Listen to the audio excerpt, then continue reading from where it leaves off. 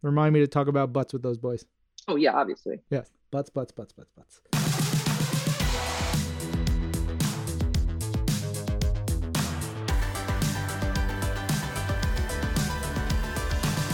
Hello, Marvelites. You are listening to Marvel's Full List for new Marvel Comics on sale January 26, 2022. I'm Ryan Panagos, aka Agent M. And I'm Jasmine Estrada. Yeah, Jazz.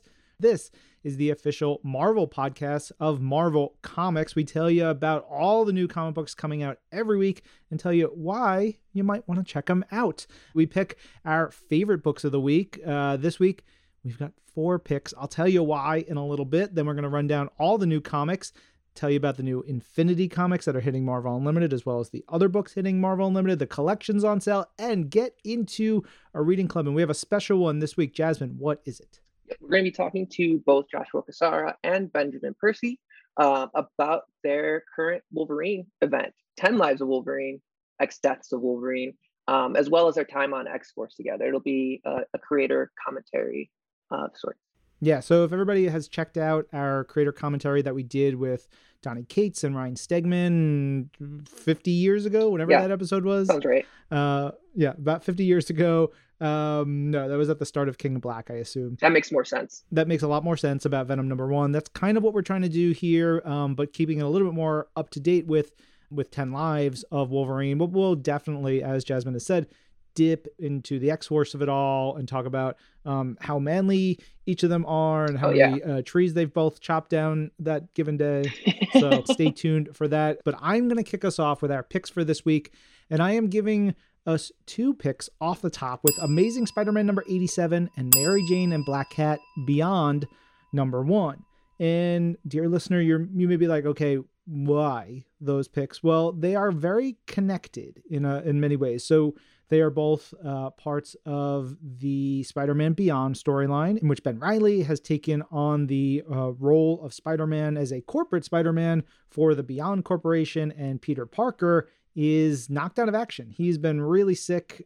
He got some really messed up sort of radiation poisoning and has been recuperating for quite a while and is going through some stuff. So in Amazing Spider-Man #87, which is written by Jed MacKay with art by Carlos Gomez, colors by Brian Valenza, and letters by VC's Joe Caramagna, we get to see Captain America and Black Cat work with Peter Parker to start to help him get his groove back. Which, look, Jed MacKay, anytime you give him a chance to write Black Cat, yes, I just need more. It is going to crush it. So good. We open in a great scene of Black Cat, I should say Felicia Hardy and Steve Rogers having dinner together, talking about Spider-Man and trying to help him and setting the stage for this mission where the two of them can work with Peter to help him get up to speed, because the world needs Peter Parker as Spider-Man. And so what follows is basically just a huge issue-long montage of Spidey training with Black Cat, training with Captain America, training with both of them at the same time. We get a wonderful new costume for Peter Parker. He adopts the Amazing Bagman bag mask, which is, if anybody doesn't know, a paper bag with the eye holes cut out. But he has got a variety of other looks. My favorite being his first one, which is a crop top that just says animal on it. In big, bright red letters. So good. His beautiful abs flowing. I have to wait for the issue to hit stands, but then I want to tweet this to Insomniac Games and Marvel Games friends and be like, this must be in the next Marvel Spider-Man game. Oh, no, we're sending this to Hasbro. I want a figure. I was just talking to our friends from Hasbro this morning. I will make sure that they see this. Please. So good. And so big credit to Carlos Gomez in here, who draws wonderful action. There's a lot of like city swinging and building scaling. And on the flip side, we get to see some difficult things going on with Ben Reilly. He is going through some stuff from the revelations and repercussions of the previous couple of issues. And so you got a really fun, sometimes light, sometimes heavy story around Peter Parker. But then you start to get really dark and cool and nightmarish with Ben Reilly. And it's a great juxtaposition. But how it connects to the other issue is because the epilogue, the final page to this story, is also connected to the final pages of Mary Jane and Black Cat Beyond #1, also written by Jed MacKay, with art by C.F. Villa, colored by Eric Arciniega, and letters by VC's Travis Lanham. And it sort of sets up a whole other side of Black Cat's involvement in Peter's life right now, because she's been dipping in and out, checking on Peter Parker, seeing how he's recovered. She cares. She's, you have someone who you're deeply close to who is doing poorly, you want to be by their side no matter what your history says. So she rolls up into Peter's hospital room, and lo and behold, she sees not only Mary Jane sitting there pissed off, arms crossed, but also a demonless The Hood sitting there. So Parker Robbins without his evil supervillain accoutrement. And he's like, I don't know what's going on, but there's an actress and a super thief who are both coming in to check on this nerd. He doesn't know that Peter Parker is Spider-Man, but he knows that this guy is special. It's a really funny setup. And so basically he wants Black Cat to steal the super demonically charged hood and guns and boots and his whole thing that he lost previously in the pages of Hawkeye Freefall. That sets up the story. And then Mary Jane is just like, well, I'm getting involved too. I don't want to be stuck in this room with a creep with a gun. And he's like, all right, whatever. If you guys don't come back, in a certain amount of time, I'm going to shoot this nerd, which is, it's a simple, clean, wonderful premise. It sets off an adventure where Black Cat and Mary Jane have to team up. And it's not just like the two of them are going thieving. It sets up a whole montage and series of events where they go to all the people who are involved in the events of the Hood losing his powers in Hawkeye Freefall and trying to figure out who has the Hood. You got a bit of heist, you got a bit of comedy in here, you've got some scary moments, and ultimately it ends in just terrific. Yeah, obviously this is what's going to happen to y'all fashion. I will spoil nothing. But maybe my favorite moment in all this thing, even though there are so many great moments, is the conversation that Black Cat and Mary Jane have, sort of like taking a breath, connecting with each other. It's so sweet and beautiful. And if I got more stories of the two of them, I would be super duper happy. Yes, please. I love that scene. They have this one thing in common, and it's so fascinating to see how they both view it. It's like a very like grass is greener type of moment, but so good. Yeah. And so the end of this book would lead right into the epilogue of Amazing Spider-Man 87.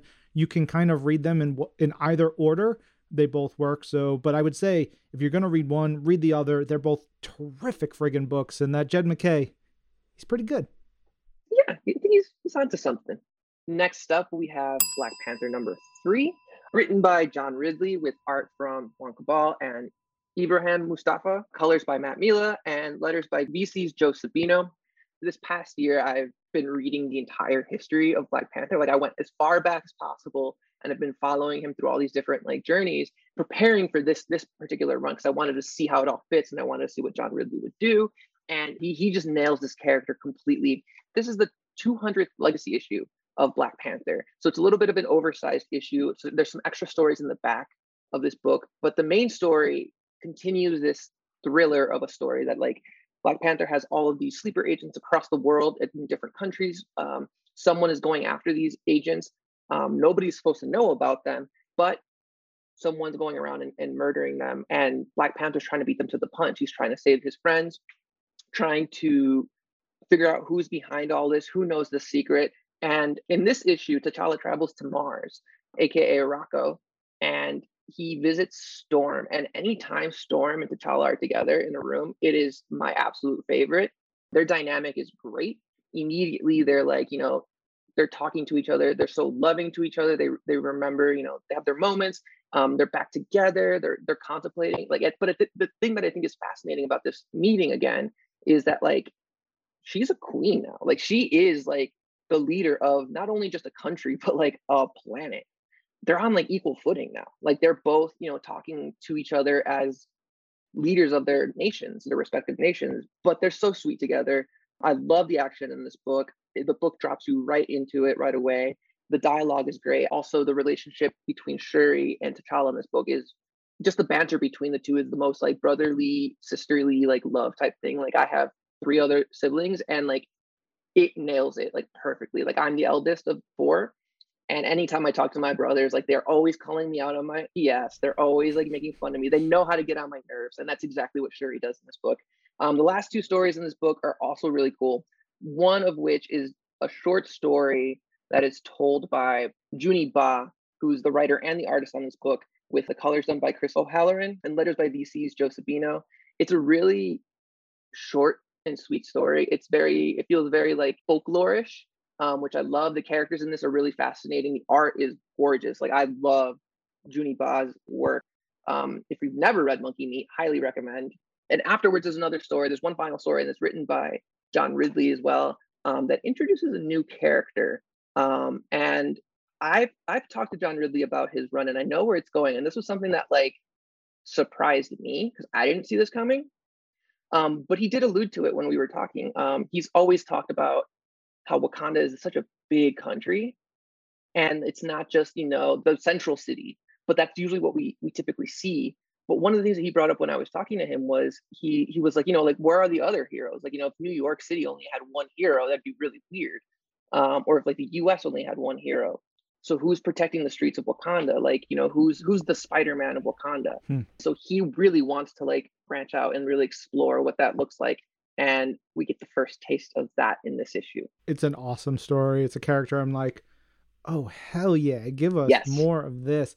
All right. We've got one more pick for this week, and it is X Deaths of Wolverine #1. It is written by your boy Benjamin Percy, with art by Federico Vincentini, colors by Dijo Lima with Frank Martin, and lettered by VC's Corey Pettit. If you read Inferno, this picks up right after the events of Inferno, whereas 10 Lives of Wolverine really focuses on Wolverine dealing with some major stuff. There's psychic and timey-wimey stuff that are threading through that. We'll talk about that more with Ben and Joshua a little bit later, but this connects to it, but also it follows another thread in this big storyline showing you that this is the big X event right now. You have to be reading this if you want to learn about what's going on with Krakoa, what's going on with the X-Men. It is not just a Wolverine story. Wolverine is at the heart of it because, let's be frank, Wolverine is at the heart of many X-Men stories, but it features Moira McTaggart. Was that a good Scottish accent? Moira McTaggart, Mystique, Black Tom, and a whole bunch of other characters. It dips into the Marvel Universe. We get to see a hero that I wasn't expecting to see in this world coming in here and having a great moment.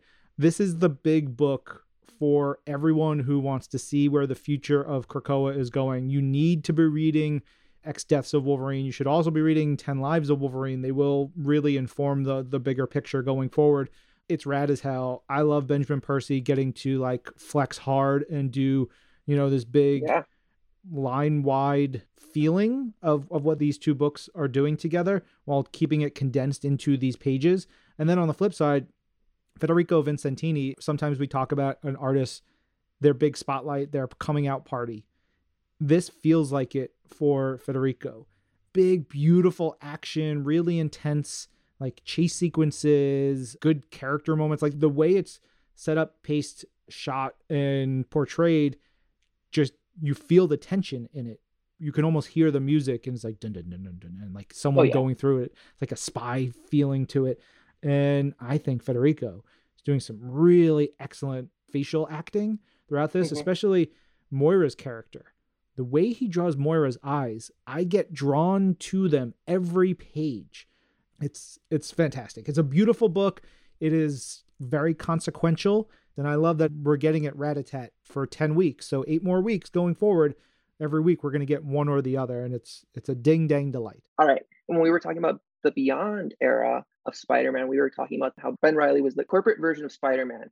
So I want to call this one the Corporate Replacement Award in honor of me, the corporate version of Tucker, coming on the show and doing pull lists. I love it. So the first book that we're going to be talking about today is Avengers Forever #2.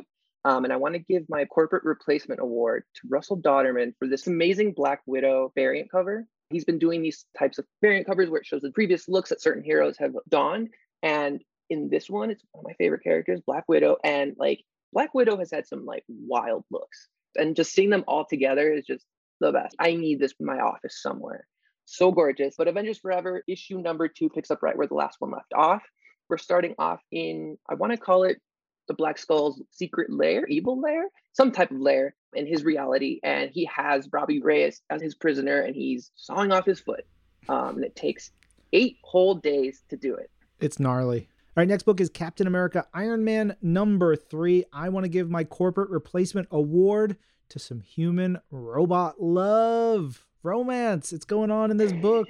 I won't say it. If you think it's dirty, maybe you want to read it. If you think it's weird, maybe you want to read it. That's what I'm here to do. Check this book out. You get a lot of wonderful dialogue between Captain America and Iron Man. I love what Derek Landy does with these characters. It's a very pithy, fun book with big stakes, but also there's a moment that made me laugh out loud where 2 characters are arguing because one character has an accent and says she's like from the prairie, and the other character is like, "You are from Yonkers." I laughed out loud because Yonkers is half a mile from where I live and where you used to live, Jasmine. You're right. Yeah. I laughed out loud at that scene too. I was like, damn, just getting called out. Yep. Next up, we have the Death of Doctor Strange issue number 5. This wraps up Death of Doctor Strange. So if you've been following along, you're not going to want to miss this issue at all. We finally learned who is responsible for the death. And my corporate replacement award is going to go to the old Doctor Strange from the previous timeline, because he makes the ultimate sacrifice here. And it's strange. Like he comes from the past where he has this relationship with Clea, and he comes to the future where he realizes that that relationship doesn't exist anymore. But he's trying to mend it as well as trying to bring himself back from the dead. And I thought that the way it was all kind of tied together and the conclusion to the story is just beautiful. It was wonderfully done. I'm excited to pick up Strange number 1 once it comes out. I was legit surprised by the ending of that book. I'm excited. All right, we've got 2 Devil's Reign books for you this week. The first is Devil's Reign number 3, the big event going on in the Marvel Universe right now in New York City, as Mayor Wilson Fisk is basically saying, no more heroes. Kind of. He's not letting superheroes do their thing, and it's just causing a whole bunch of chaos. He's got his own brand of Thunderbolts and lots more going on. I will give my corporate replacement award for the unexpected rise of Doc Ock in this storyline. I didn't realize how much spotlight was going to be put on Doc Ock, and I love it. I love it. We're having a bit of an Ockessance right now. An Ockessance. I love it. Next up, we have Devil's Reign Winter Soldier number 1. This was almost one of my picks of the week. I love this book. It was a complete surprise for me. I'm not the biggest Bucky fan, but this is wait, like, what? I will give like... You don't love Bucky? Who doesn't love Bucky? What is there? Well, no. I didn't say I didn't love him. I said I wasn't the biggest fan of Bucky, but in this issue, he won me over. Like, I want to give my corporate replacement award to Bucky, only because the story that's told here, it doesn't only just talk about his past, but it talks about, you know, this idea of like wanting to learn more about his past life. He learns that Kingpin has all these secrets locked up. So he's like, well, he's got to have a file on me. So let me go get that. So he breaks into the mayor's house. The action in this book is gorgeous. The art in this book is gorgeous. And again, you get a little bit of a more nude Kingpin in this issue. So definitely pick it up. Yes, thick boy Kingpin, bring it. I love it so much. Yeah, and this book is great for giving us a little like injection of potential future storyline stuff. I'm excited for that. Yeah. All right, we've got Iron Man number 16 up next, and the big thing going on in Iron Man right now is he's got the power cosmic, and he's just like wheeling and dealing and basically like Tony Starking all over everything. And it's bad news for most people, but it does provide what I will give my corporate replacement award to, which is the sort of sequence of events that go on with regular people who are having conversations in here that are a result of some Tony Stark tinkering with, I guess, reality. I found it really funny, really interesting, and sort of like this thought experiment of like, okay, if X happened, what would that mean for, you know, these people out here who aren't our superheroes, who aren't, you know, changing the world on a day-to-day basis. Also, there's a bit of dialogue from Reed Richards, which made me laugh out loud. I know exactly what you're talking about. It's so good. So good. It was great. But yeah, there's some nasty stuff in here. Oh, and Big Wheel shows up. All of you big wheel Yes. stands. Yes. Yes. I It was is so happy to see that. tremendous. We are genuinely excited when a character who rides around in a giant wheel shows up. Next up is Marauders Annual #1.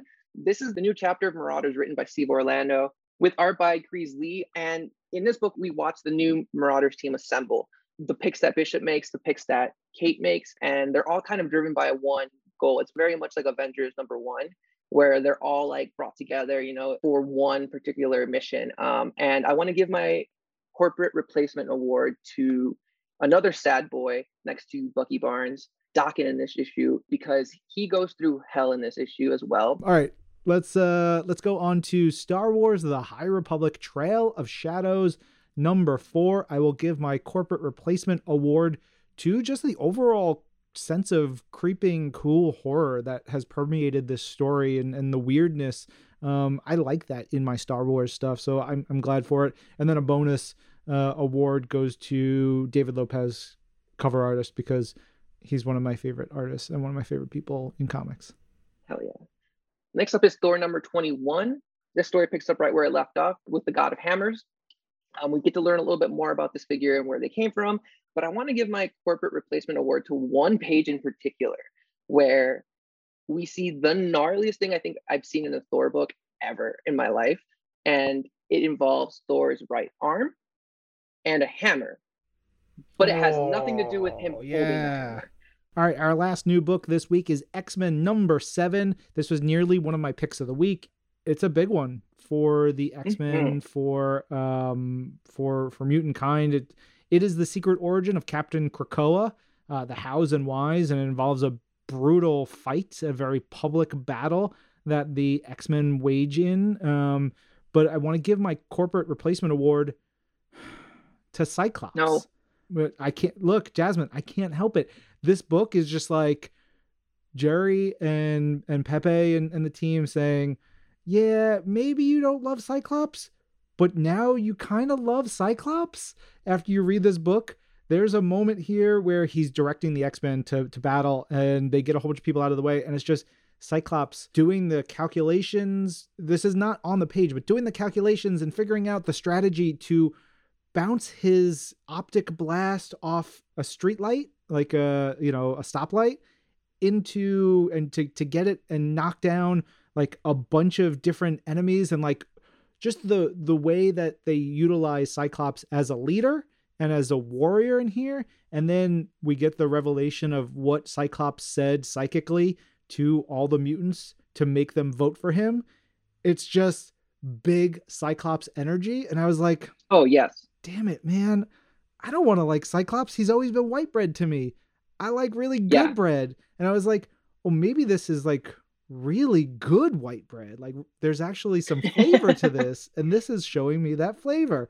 It's dope. I'm kind of like, as I go through it again, I'm like, I could have picked another book and it would have been X-Men #7, and it's damn good. There's a lot in here. Can we talk about that moment with Sync? Oh yeah. There's a moment with Sync where he syncs his powers in a really interesting way, and I immediately was like, what's going on? Yeah, well, and then there's a text page at the end which touches on that, and I was like, oh, Sync's a big boy.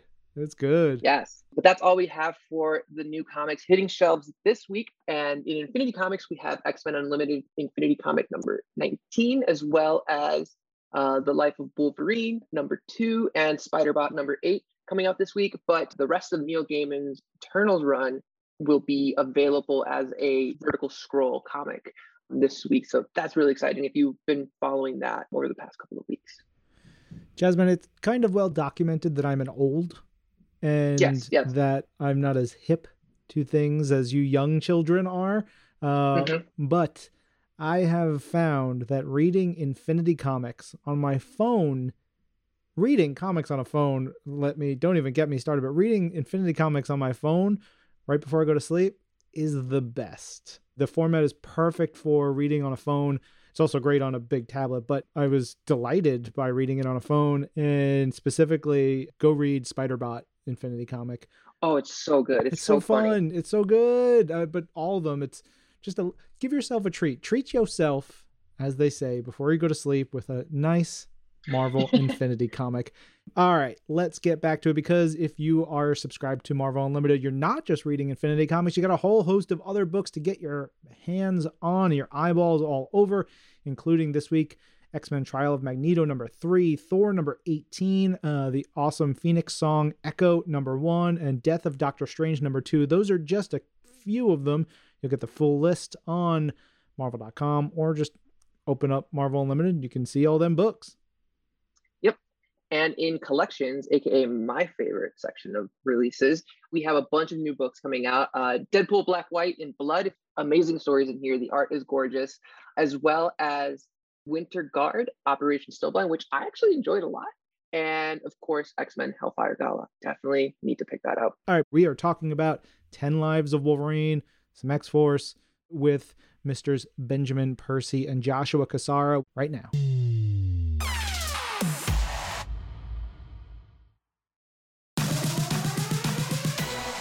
All right, look, I'm going to have to wing this one alone unless someone comes in to join me. Snicked? What is me? That? Is that Tucker Marcus? It's me making noise with my mouth. Hey, buddy. Hey. Tucker, you have come back to us now at the turn of the tide in order to help us talk about some friggin' great ass comic books and bring back two of our favorite guests. We are joined on this episode by Benjamin Percy. Hello, Benjamin. Hello. Thanks as always for having me on. And Mr. Joshua Cassara. Hello, Joshua. Oh, thanks for having me on too. I have to try to out Percy.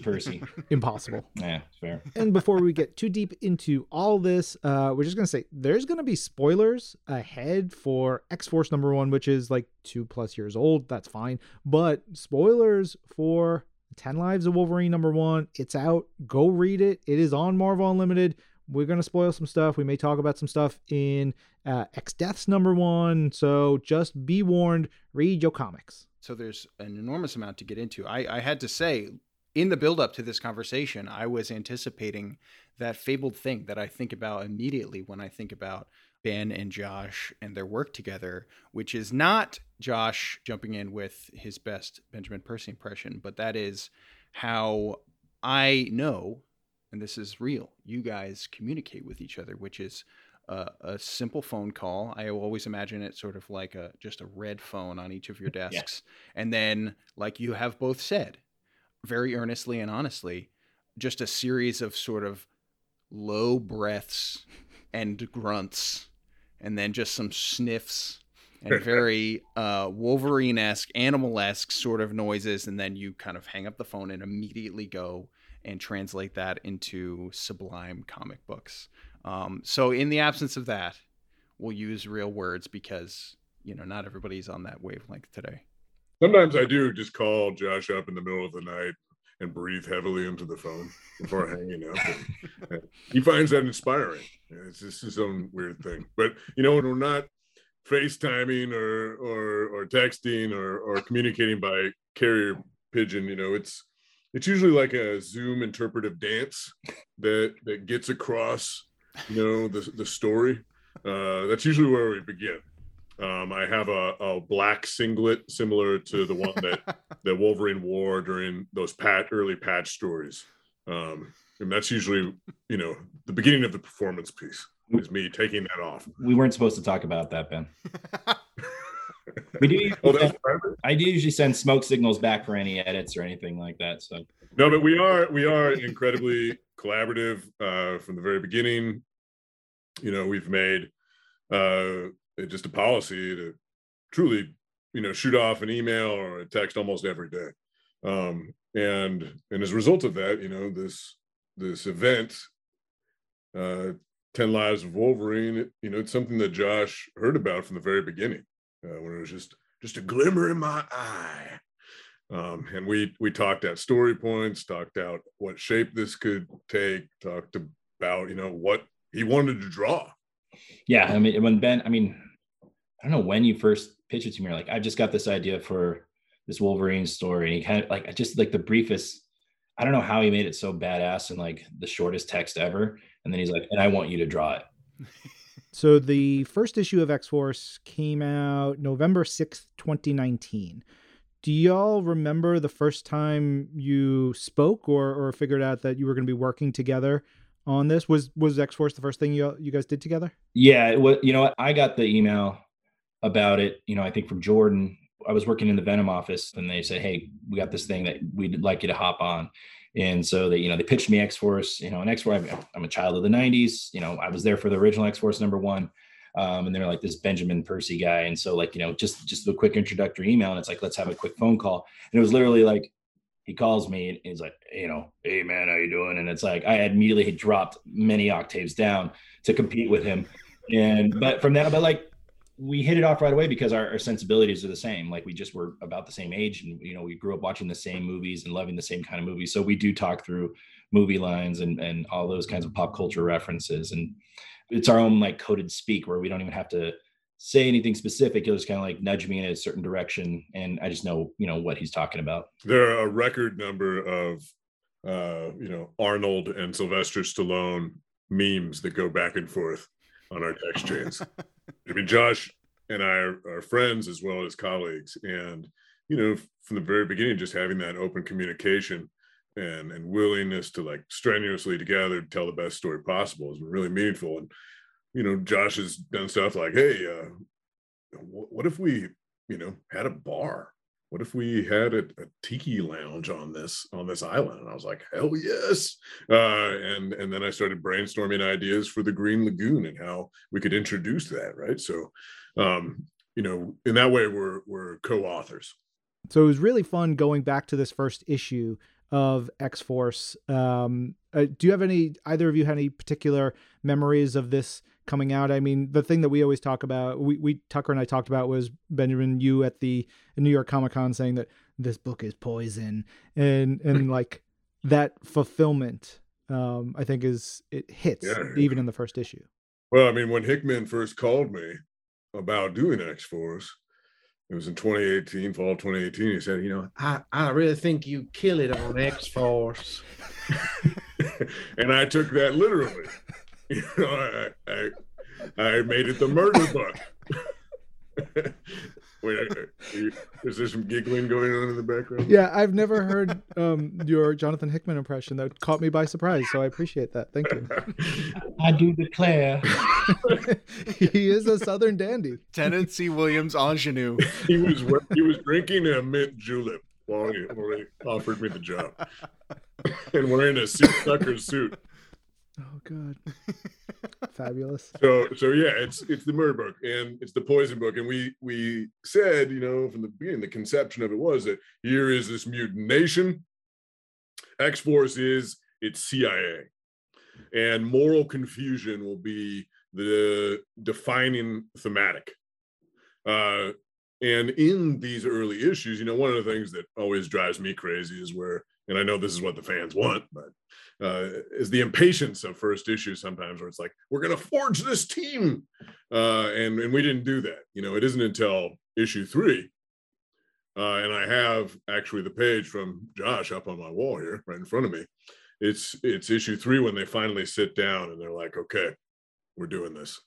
But issue 1 is all about, following these different strands, these different troubled strands, and seeding conflict and seeding alliances. I mean, you have like Logan and Beast, who are at once like sort of standoffish and aligned, and they will become the head and the fist of X-Force, the head of intelligence and the fist of field ops and wet work. And then you have things like the Colossus storyline that's seated there. This didn't play out right until very recently. Like this was, when I'm talking about like the eventuality of Colossus, where I'm talking about we're waiting until issue 3 to even say who the team is. Josh and I knew that this was going to be sort of a novelistic experience, and we wanted to give all the characters their due and make them come to life in 3-dimensional ways. And we wanted the X-Force itself to be a complicated organism that we gave adequate time to develop and change and anyways, one of the things I think you see from the very beginning in it, and a lot of this is owed to Josh's art, it's just that there is a sort of like a sinister tone throughout it all that really captures the spirit of it. And you can look to that last page. We killed Xavier in the first issue, right? Like that says it all. Actually, what Ben's talking about, taking his lead on that, like, and I say this every interview, my favorite part of the entire process of everything, of comics or whatever, and everything I do, is literally my first read of a script. It's just where everything hits, where it all starts playing out in my head. And it's most exciting to me because I'm, maybe he'll send me some kind of outlines or ideas, and okay, I kind of know where it's going, but when I actually see the narrative, and the way he weaves it, and he's really good about stacking and layering and alternating scenes too. And so it plays out like just an amazing movie. But again, Ben sometimes leaves some things up to him, and I'll message him back like, I'm going to do it this way. I see it this way. And he's always like, yeah, awesome. He's never really like turned me down. I don't think. You're never like, no, this isn't good. How dare you question me in my sacred script? Oh, how dare you, Percy? Yeah, the thing about the way Josh conveys atmosphere, conveys the acting, the emotive qualities of these characters, he's living through them. And so I'm trying to do my best to put him in that space. So a lot of what I write in a script, nobody's seen but him and Mark Basso. I'm putting chunks of prose on the page the audience will never experience. So it's all about trying to not be particular with like, oh, this is a medium shot at a high angle, none of that stuff. Instead, it's more like, let's get into what's going on with Colossus here, and you can just see, that conveyed in a silent panel that Josh draws, where Colossus, who is on that organic riser in the healing gardens in issue 1 of X-Force, he snaps open his eyes, awakening, right? And there's probably, a quarter page of prose that informs that one moment that Josh then translates to the audience. Last two thoughts I wanted to touch on for X-Force was one, love Dean White colors. Just so good. You get some really beautiful stuff. There's a shot of when Beast is first like exploring the grounds and he's picking stuff up, and there's that monster running around. It was just like, it's beautiful top to bottom. Still, Frank Martin on 10 Lives is still also amazing. We'll talk about that. And also, thinking about this now 2+ years on, in the way that characters have evolved and changed and going through things. I went through specifically with a mind to look at how you were drawing Beast, Joshua, and thinking about how Beast has sort of like transformed and like bloated up a little bit and gotten like, that darker vibe. Austin Eye, yeah. Too. And so, and he just is kind of a creep. And seeing where he was in issue 1 in those first couple pages, I really dug that. Just seeing how he's transformed over the last couple of years. Yeah, I knew he was going to be a little more sinister, so I kind of wanted him to look a little more like friendly and not as like scary. Originally, I kind of have him a mix as like Harry and the Hendersons and like a traditional Sasquatch kind of look, but just giant and blue, but almost like a Muppet too. And then as we got going, like Ben and I started, he's just bloated with his own, his ego and everything, that I think it was the very first time you could see it really clearly was the Hellfire Gala outfits. And I'm like, I'm going to put like just a big belly on him. He's not like, he's built up top, but like he's becoming like fat. It's great. If you look at photographs of somebody who's, been president, if you look at photographs of people who have gone to war, and you look at the before and the after, right, there's a physical toll. And Beast is, not only in a chair all day, but he's scheming and he's making horrible decisions. And what we're seeing is a kind of Orwellian decay that's going on. And there's going to be, he's going to start losing patches of hair too. Like he's just going to be a wreck. Ugh, I love it. That's such a fascinating insight. Specifically the Muppet reference, I think you can so see it, like the wide mouth, like all of those things. And I got to say, Josh Cassara's Beast is my favorite of all time. Now, though, as we move further into 10 Lives, Josh, you mentioned those references that you guys shared, that when you're talking about, you grew up on the same material, on the same very similar diet, And then when you're working out a story like 10 Lives, you can toss references back and forth and immediately get not just the bigger picture idea of where each other are thinking, but even down to the subtleties, the tone of it all. Can you call out some specifics of like things that you guys were talking about, whether that was books, whether that was film and TV, when, you know, you started breaking down these stories however many months ago? I mean, there's just so many, like with just different moments, but I mean, just some of the overarching ones is like, you know, you ever watch Quantum Leap? I'm a huge Scott Bakula fan. Of course I have. Yeah. Terminator references. You've got these just a lot of just old stuff and just some of the settings we go through. And it's just, that's how we build on these things. And I'll message back like, oh, well, how about this? You know, cause he's like, what eras? I think was kind of his big question of like, hey, what eras do we really want to go into? Would you like to explore? You know, me, it's just, I'm thinking about just not necessarily the specific character ones, but more like the environments. You know, I'm like, well, you know, this one time, you know, one part I definitely want to go into a jungle. I like drawing like organic-y stuff. So I'm like trees and all kinds of stuff. Like I want to go there. You know, it's a Wolverine story. We got to be in the frozen tundra at some point too. So we bounce back and forth, and then he just takes and runs with that, and then also injects like these just awesome ideas. You mentioned that you were percolating on this story for a while. How does that sort of come into your brain? How do you bring it to sort of the larger group of X-Men writers, artists, editors? Because as I think folks will start to realize, this is a very big story. The whole thing encompasses all of mutant kind. All of Krakoa's past and future. So this is a big old honkin' event book. At what point do you start saying, okay, here's what I'm thinking? Well, it was actually included in my initial pitch for Wolverine. And if you look at that first issue, you know, I got it right here. I'll read the first lines. I'll read you the first page. You know, in narrative captions, we have James, Logan, Patch, Weapon X, Wolverine, Canada, Madripoor, New York, Japan, Krakoa. Names scramble, time gets slippery. My brain feels bruised black. I don't know when, where, or even who I am. And that right there is a foundation for what I knew, what I hoped was going to happen, which is this event. You know, if you look at comics, they keep going back and they keep going back and they keep going back to what's been done before, right? And at its worst, that can read like karaoke.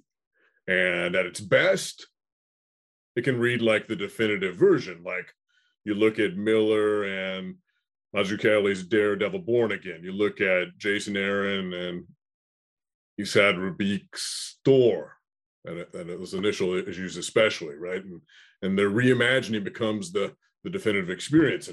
And that's what we were hoping to accomplish, is like the definitive Wolverine experience. And Logan's brain's always been broken, right? He's been unable to properly patch together everybody he's ever loved and killed, and every army he served for, and every decade he's endured, and every organization that's used him, and every bottle of whiskey that's been drank, and every claw that's been popped, and it's the mind wipes, and it's the memory plants, and it's the expanse of time, and it's the century plus of living and fighting that's taken this toll on him, right?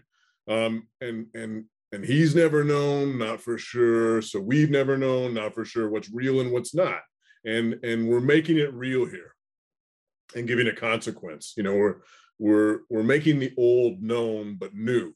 And here are all these hidden lives, but they're revisited from the vantage of Krakoa. And we talk in the opening pages. We have these, you know, these scenes of narration in which we talk about clocks. And the reason that Logan prefers analog clocks is because he can see in an analog clock the possibility of all time, all at once, and time sideways, and time is forwards, and time is backwards, and time's upside down. And in essence, that's what this event is doing for Logan. Like, we're getting all the Wolverines. We're getting all the Wolverines. And when we say, like, this is the greatest Wolverine story of all time, there's an intentional emphasis on of all time. We're not trying to be like, we're the best. We're trying to say we're honoring all of that legacy that came before us, all those creators that came before us.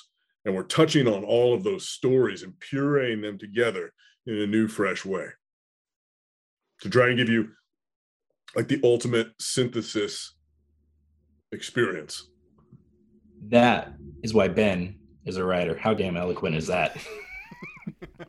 That's pretty good. I mean, it's all right. Josh, when Ben talks like that, and when you guys were having those conversations and these things were first being explored, when you haven't even laid a pencil down on a page like that, does that demand in you, like, okay, I got to go back and revisit these eras. I got to go back and reread. I got to go back and see, obviously with the depth that Ben is presenting with this story, you got to say, okay, I got to match that. I got to level that up and say what subtleties, what influences I can take from those different eras and put into the story, whether or not whoever's picking it up, whoever might just say, oh, Wolverine, I'm going to snatch this page off the shelf at the comic book shop. Whether or not they might absorb it, knowing that it's there. Is that something that felt like it was demanded here, or did you just go on instinct? Honestly, it's a combination of both. It was equal parts terrifying and equal parts just like exhilarating and exciting, because Ben made it super accessible too. I didn't feel like there's all these eras and all these things were stacked up against. He never made it feel like that. I kind of wigged out on my own. Like when I started, I don't buy a couple extra books and buy like a Barry Windsor Smith book and some of that stuff. And it's just then I would get in my own head, but I realized like the story that we're telling here, while we're honoring those things, it's our own thing too. And so that helped me take ownership and not worry, like just be me. And like the opening issue, like my art, I don't know, I guess we all have, people have these misperceptions of, oh, it was always a simpler time. And so just one of the first eras we jump into, I kind of kept my art pretty simple, and I just wanted, and then Frank Martin jumped in with like the palette that he chose and everything like that. And it was a perfect mashup. And I just wanted to each era to feel different, while honoring some of the ones that we've seen before. Speaking of Barry Windsor Smith, there's going to be a nod to him later on that I try to really harness my own, or honor him, but also just totally make it my own as well. So it wasn't as intimidating once I really kind of read through the story, because I was just so freaking pumped up about it.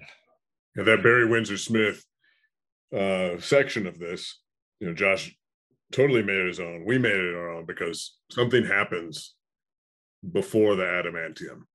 That's all we'll say. There were some other experiments that occurred. There's a line in here, and you mentioned of all time, Benjamin, and there's a great line that has stuck in my head of the Omega Red version who is traveling through time, and he says, I will prove to be your greatest enemy of all time. And I'm just like, hell yeah. One, it's a rad line, it's cool, it's menacing, it's scary, but it's like, shoot your shot, Arcady. Like, do it up. Say, Sabretooth, get out of here, you're done. I really dug that, and it feels, now that I've heard you talk about the context of all time as well, it just felt more impactful. Obvious intentionality there when he's saying of all time. I'm not above hyperbole. It's the greatest Wolverine story of all time. It's okay. Yeah. Like, I'm serious. I mean, I think people will see just even from the first issue, like it's 2 pages of quiet, and then it just boom, it just takes off, right? And then you have 1 page of semi-quiet, and we just dive right back in. And then issue 2 opens with, well, no, it's already action. And then there's 1 page of quiet, and then I draw 17 pages of just, it is relentless. And I've never felt this way, like drawing a book. Like drawing comics is exhausting on its own, but like I'm mentally there and kind of mentally on the chase as I go. I'm seriously, physically and mentally exhausted following along with the story, because I kind of have to get myself pumped up to really try to get those actions and emotions going. And there's, a lot of times, and I love a good talking head scene, right? Because I do like drawing like the mannerisms of characters, and we've done some great stuff on X-Force, I think, together. But like this, there's just no breathing room. There's just literally, it just goes and goes and goes. And that's the way I've described it. I said it's the most relentless story like out there. Because like issue 1, you think it's nonstop. You see at the very end, we think, oh, okay, finally we get some relief. But nope, boom, we jump right into the next adventure. And then the thing is that people have read the first issue, but then you're about to read X Deaths #1. Like, it's just there's another train barreling towards you right now that's gonna make things even more bad crazy. Yes. Yeah. To say, I mean, obviously you guys are both bringing so much into this, and I know this is a big question. I know it's can be hard to quantify these things, especially when you're in the thick of it. But can you both describe what you've learned since you've started writing or drawing Wolverine? Could you have done this 2, 3, 3.5 years ago? And if not, what has allowed you to prepare for this moment to make this as great as it is as an issue? Yeah, I mean, you have to pump in the oxygen before you light something on fire. And I was talking before about how we warned in any sort of rush when we started X-Force that we were taking a novelistic approach. You can think of this event as a culmination, not just of everything that's been happening in X-Force, but everything that's happening in Wolverine. So we've got 2 years of oxygen that just got set aflame as fuel. And as a result of that, this feels like a crescendo and feels cathartic, because you can read it, sure, on its own. You could do that. But you're going to have a much more emotionally rich experience if you've been reading both of these series and see how there's a convergence that occurs. So, I feel like I can talk about this right now because the last issue of Inferno is out. This was under lock and key before, but Moira is an essential character in the X Deaths of Wolverine. That's just one example of that. And that is earned. It's been building since Hox Pox. The relationship between Russia and Krakoa has been building since the first issue of X-Force. And it's an essential part of this event. And I could go on and on and on about all these things that are earning out here. So no, we needed this build up for it to be truly impactful. I mean, I guess to piggyback off Ben, I mean, we had to earn that, obviously, like story wise, but I think even, I mean, now we bring it back to like the personal. I think just, I don't know about him writing it, but for me, like drawing it, like I couldn't have drawn it 2 years ago. I don't think I was ready as an artist. So it was 2 years ago. Like I'm just getting my feet wet with X-Force and just kind of just getting also just with the way Ben and I work together. Like now, again, I think we're firing on all cylinders. We were great from the get-go, but we've really learned each other's, like how we work together and our strengths. But I just building up to that and being comfortable with drawing that character, but like this sort of story, like I don't think there's any way I could have drawn it 2 years ago. I think it would have been a disaster.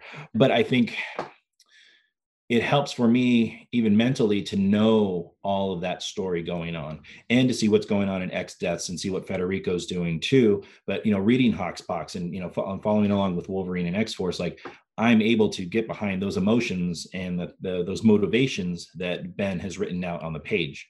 I think I'm able to translate that a lot better now than if we just had jumped into it a while back when he first had the idea. You talk about Moira and how much this connects to so much of what's going on throughout the entire X line.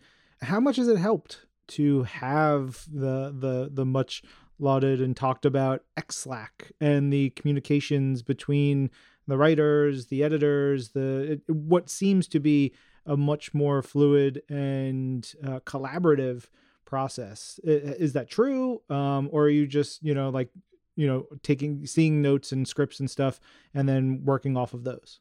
The writers meet every 2 weeks for 2 to 3 hours in a Zoom meeting. And, I'm looking at my tab right now for the X-Slack. It's always open and it's constantly pinging. There's, one story that we're telling, but we're all, we all have our own 40 acres that we're growing our garden on. It's important to know what else is going on the island, though, so that it all comes together, weaves together properly. there's no contradictions, and that there's, you know, sort of like a measured pacing. And as we move towards various events like Hellfire Galas or some of the cataclysms that are to come in this coming year of X stories. So all of this was communicated to the room about what we were doing in this.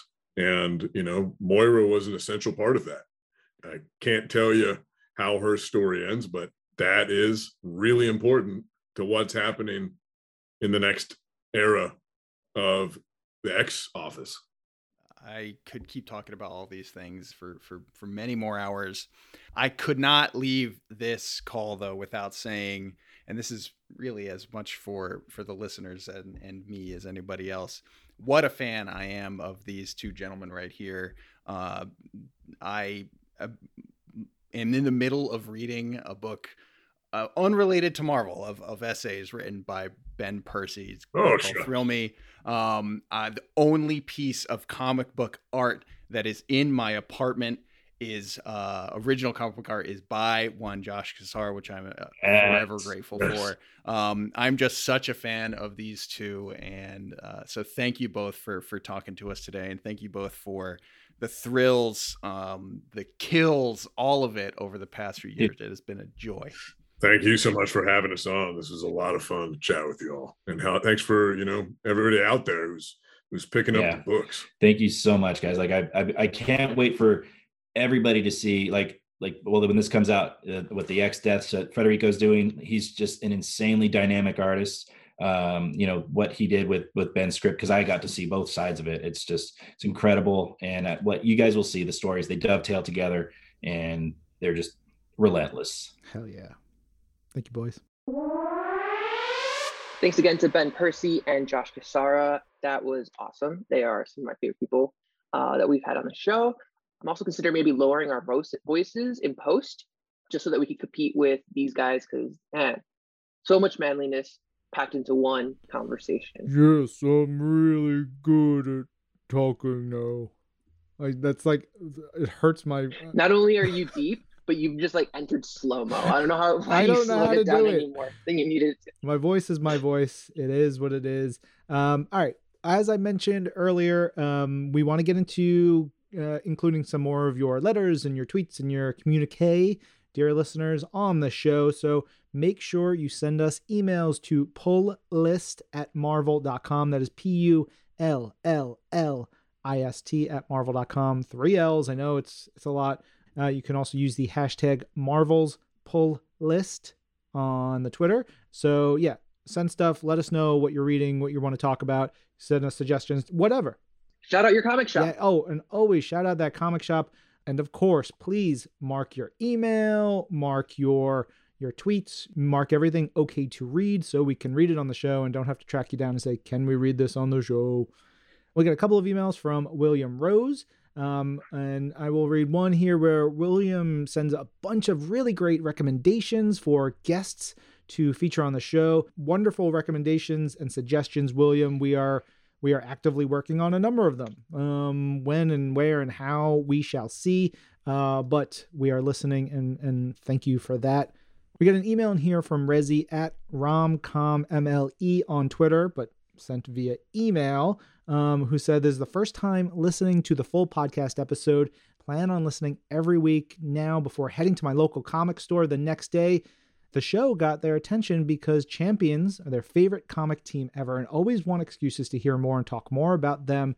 And our episode this week really inspired me to finally read Reptile, because I did buy all the issues as they were coming out, but I just never got around to reading it because it was coming out at the same time as I was transitioning to a new university. That to me is like, yes, this is our like favorite kind of email or message. Yes. So super cool. One more that we'll read for this week. It comes in from Michael Eisenstein, but this one is got a local comic shop suggestion. Michael says, I would like to put in my suggestion that you give a shout out to Jeffrey's Heidi Ho Comics of Santa Monica. The owners, Eddie and Kristen, are super knowledgeable and have a deep staff of welcoming and enthusiastic staff members. Each week, they do a Tuesday night live where they give 3 picks each from the comics of the week. These owners have given back to the community when they can by hosting an annual mini convention in their store. They have also weathered the challenges from the pandemic by recently moving to a new location Eddie is a comic creator himself and has a super funny comic strip called Collectors, where he makes light of the life of a comics collector.